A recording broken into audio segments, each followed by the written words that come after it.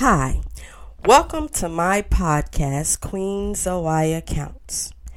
I'm about to read to you chapters 6 and 7 from Ghetto Champagne. Chapter 6. The next 6 months was like a whirlwind. During my spare time, I was with Samson. Man, let me tell you, we made love every day, all day. Even when I was having my period, our lovemaking then consisted of cuddling with each other. I had never met a man like him in my whole life. He was so full of energy and beauty. He took me to places I had never been before, like the zoo, long walks around the lake, nature walks around the city. I had never been exposed to the city like this before. I told him that I worked 12-hour shifts at night so that he would not become suspicious of my whereabouts. Samson really liked going to the local open mics performing his poetry. When he would finish doing a poem, all the other chicks would rush up to him at the end of the night trying to get close. You know how groupies do. But I would give him those knowing eyes because I was holding my position down. One night, I decided to surprise him and do one of my pieces for him that I wrote in my journal. We went to Expressions, a local club in the city. All the regulars was there, and I wanted to make sure that my shit was hot. I walked over to the table and asked Tracy to add my name to the list. "You gonna finally step to the mic, huh?" she said to me. Tracy stood at the door of Expressions during open mic, taking down the names and collecting the money. She was pretty cool and always had a kind word to say to everyone who entered the club. "Yeah," I said, "I got a surprise for Samson." She put my name down on the list next to the number 9. You know that was my favorite number in the world. I was sitting at this small table beside the bar, becoming nervous as hell. Would he like this poem or would he laugh at me? He had entered the club just when the host was introducing me. "We got cats all over the world, but there ain't no city around here who got a lioness. Queen Lioness, come to the mic." I could hear the applause. I arose from my seat and began walking towards the stage. I had taken off my glasses so that I could not see anything but blurred out faces. I wanted to be comfortable and not nervous. Picture that, will you?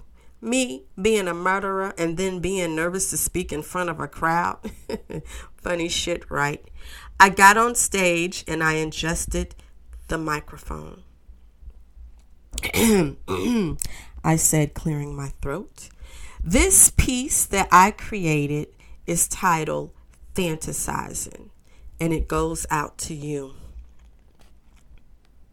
Thoughts are cluttering my mind of a space and time which took my heart away, captured my mentals, arousing my sensuals, and got me having this climatic supernatural orgasm, muscle spasms as I ached for your touch over and over again.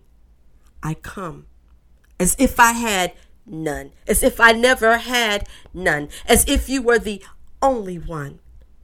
I need you to be that one, to take me over the edge and drain me, stain me, then leave me in that catalytic daze as my senses travel through a maze of pleasure, seeking nerve endings, telling a never-ending story of when our energies collided and the melanin between two black skins became one, became entwined as each lock, each vine touched, giving me that sesamina head rush like as if I've been blazing all day.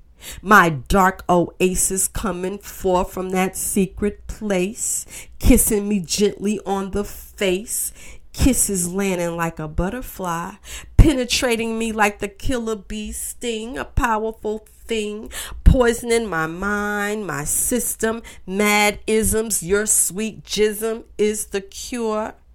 Love things so pure. I want to lay, I want to stay. Damn, please stop the center of my core from throbbing.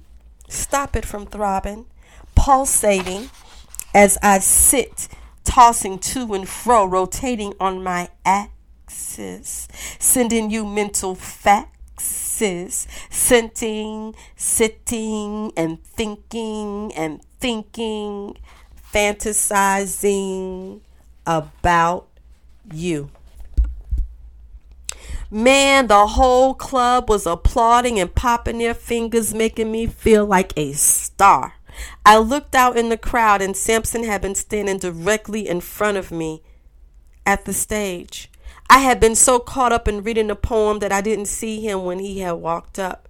He reached up, grabbed me, and carried me back to the table where I was sitting. "Baby, that was peace," he exclaimed. "Yeah, that was for you."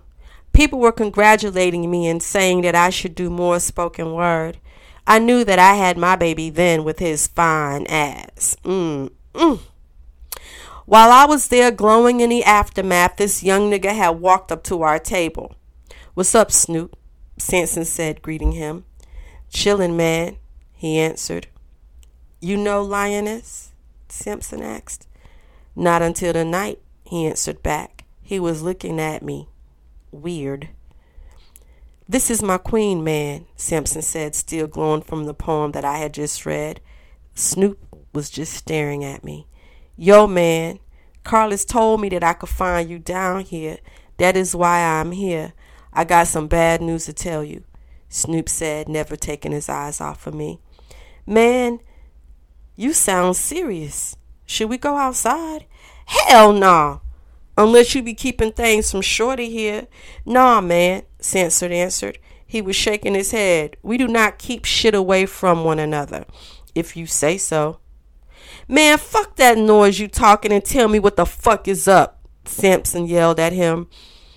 "It's your brother, man," Snoop snapped back. "Who? Carlos?" "No, Damon." Suddenly my eyes shot up. I was praying that this wasn't the same Damon that Four had done a few months back. "What about Damon?" Samson asked him. "They found his body in a small alley near the supper club," Snoop said with tears in his eyes. "What you mean, found his body?" Samson yelled. "Dead, man. Somebody has snuffed him out. And he been sitting in the morgue." "I can't believe this shit you telling me. Carlos and I thought he had left town with some chicken head because we hadn't seen him. Now you come up here telling me that somebody killed my brother? Man, I am sorry, but yes, he was murdered, and he was left on that side street beside East Millbrook." Damn! Did anyone see who did it?" "Nope. But the police is saying that they found a card in his left pocket with a picture of a lioness with a 9 on his back." Snoop was really staring at me now. I looked at Samson and I spoke to him. "Baby, I'm sorry to hear about your brother. Inside, my shit was going fucking bananas." "I bet you are," Snoop said angrily. "Why you throwing rocks at her?" Samson asked him. "Man, have you heard of that girl family who calls themselves the Lioness 9? "Yeah, what about them?" "Well, everyone knows that when they do a hit, they leave their calling card to let everyone know that it was them so they won't get fucked with," Snoop answered. "And mighty funny your queen is named Lioness," Snoop said, placing more emphasis on the S. "Man, get the fuck out of here. Lioness ain't down with any shit like that." Inside, I was very nervous, but I still kept my calm. I then looked at Snoop. "Snoop, my nickname is Lioness. All I do is work and be with Samson here all the time. I ain't about any shit like that." "You got dreads under that head wrap?" he asked me. "Yeah, and so?" "Well, those bitches all got dreads in their hair," he yelled at me. "Why they gotta be bitches?" I yelled back at him. "Why you getting so defensive?" he yelled at me. "Look, Snoop," I said, calming myself down. I am a queen, and it bothers me when I hear brothers calling sisters bitches. Yeah, right, bitch, he said. You gonna watch your fucking mouth, man, Samson snapped at him. You going a little too far now. Alright, man, I'ma chill, but know this. I'm gonna find proof that queen, is part of that Linus 9 clique. He stood up from the table. Man, I don't want to hear that shit you talking.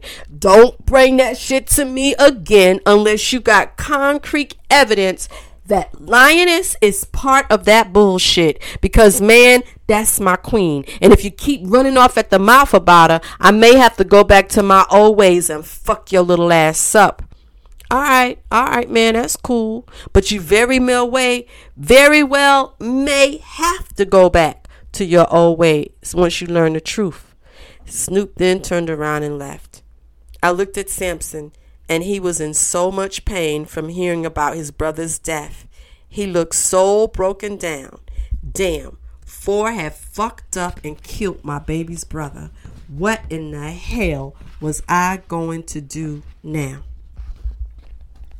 Chapter 7. I was so glad when Samson had told me that he wanted to be alone. He said that he needed time to gather his thoughts together. I had asked him did he believe any of the stuff that Snoop was telling him about me, and he said that there was no way that he could believe another man over his queen, but nevertheless the seed had been planted in his mind. I knew that he would be thinking about it to some point.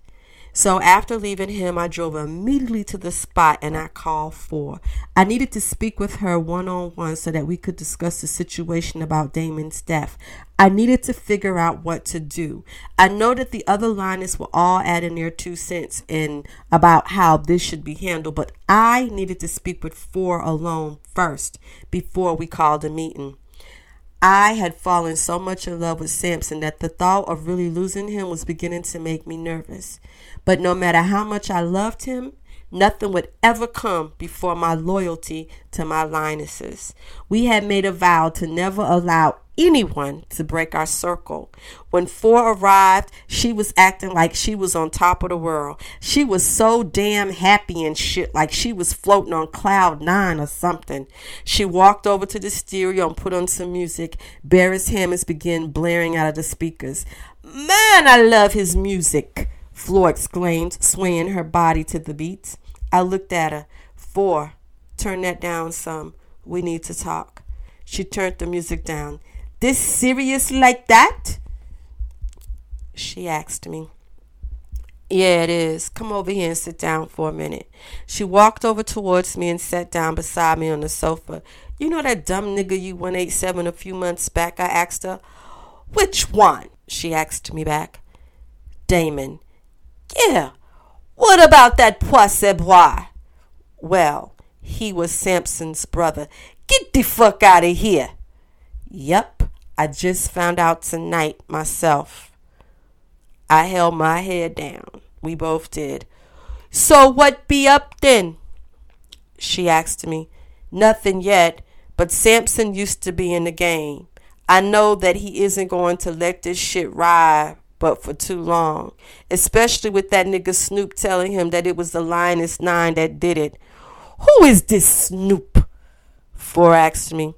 I don't know, some creep, but he told my man that he was going to find proof that I had something to do with it. Where the fuck his suspicions come from? He is thinking that since I have locks and my name is Linus, that I may be part of the gang. That fucking blood clot. Let's take him out. No, we can't do that. It will bring more heat to me. Besides, we have to have a meeting with the other Linuses first. You know, we made that vow that we were not going to kill anymore unless it was our lives in danger. Well, it seems that way now, 4 said to me.